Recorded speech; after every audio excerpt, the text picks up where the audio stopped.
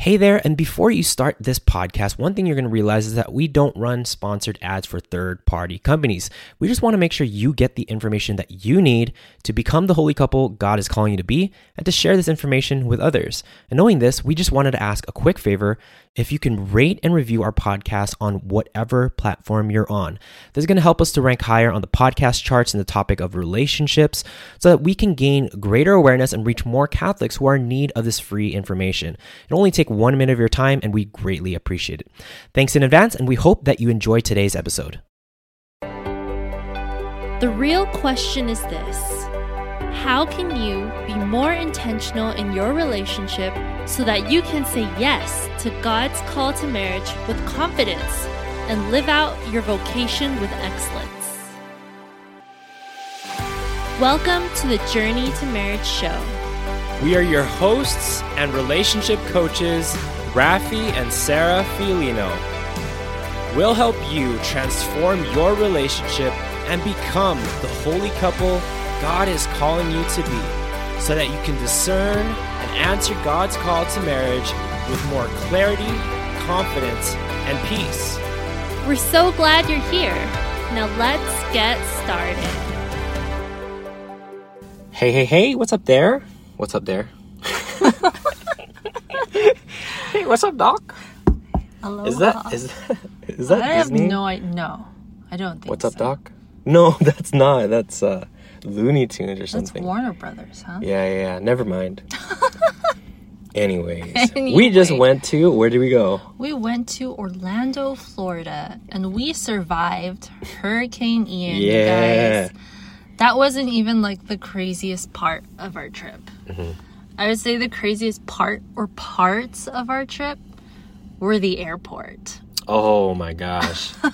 Super stressful. It's like going to the DMV, right? You're already on edge when you go there. It was crazy. Just a mess. Going to the airport on our way to Orlando was a mess. Because we were just there was a last minute change and then miscommunications, but we tend to balance each other out, Rafi and I.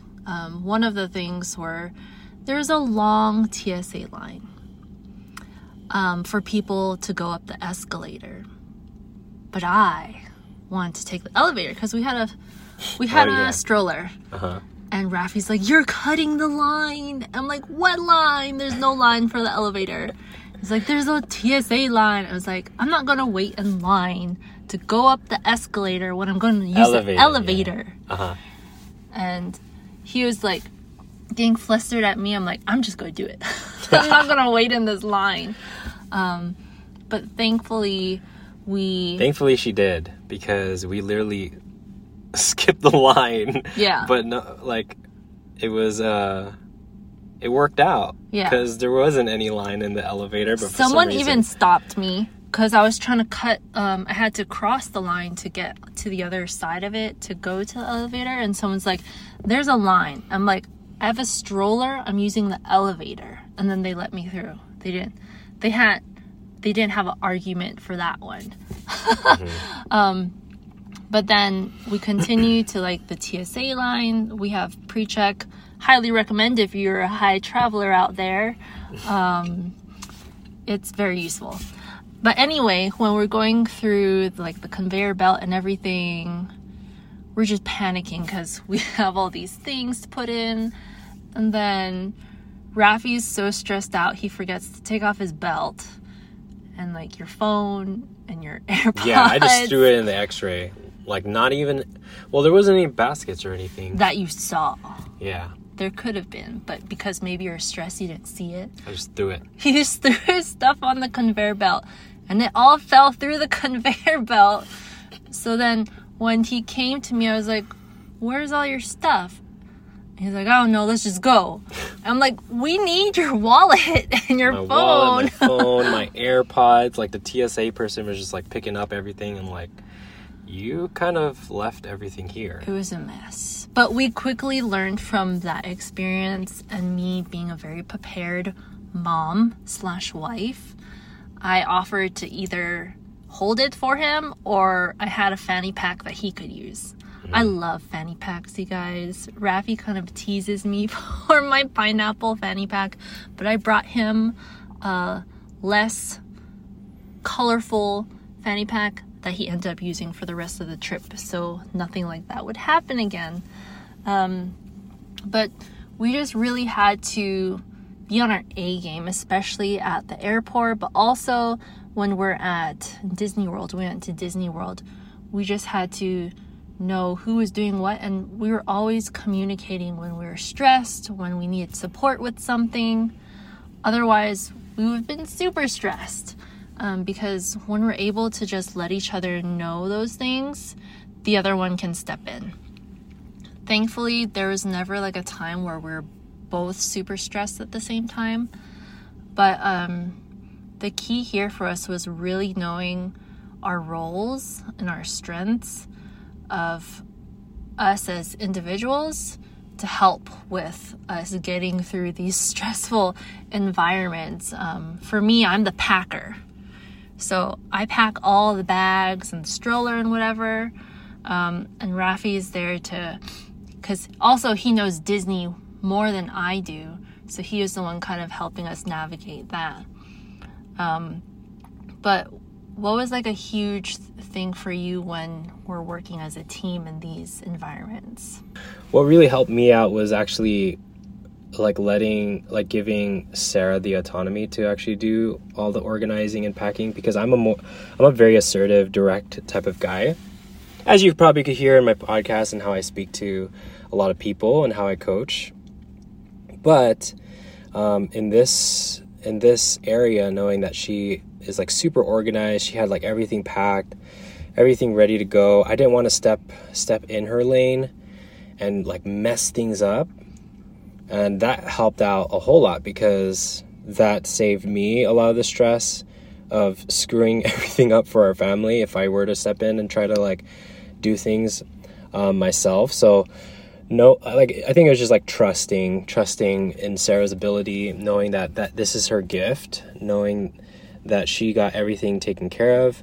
There'd be times where I would kind of like question and like ask some things, but when it comes to taking the lead of making sure we have everything for the parks and everything kind of good to go and packed, like I kind of I trusted Sarah fully about that. Right. Oh, we also encountered this when we were preparing for Hurricane Ian, with the whole situation of having to raid Walmart. Oh yeah. So we were in Walmart and the line was like an hour long, wrapped around practically the whole store. It went from like the front of the store to the end of the store, and back to the front, and then you could check out.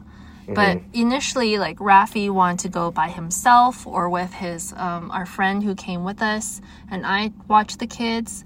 But I told Rafi that I want to go grocery shopping. I want to go with you. And at first, Rafi felt like I didn't trust him to do that. Maybe that's a little true, but also because I shared with him that that's usually my strength. I'm usually the one that's shopping for the family, doing the groceries, and then after him like remembering like, oh yeah, that is her strength, then he's like, okay, let's go grocery shopping. Because like as a man, as a husband, like that is my role, to protect, to provide all these different things. So I was kind of like naturally wanting to jump into that role and trying to protect.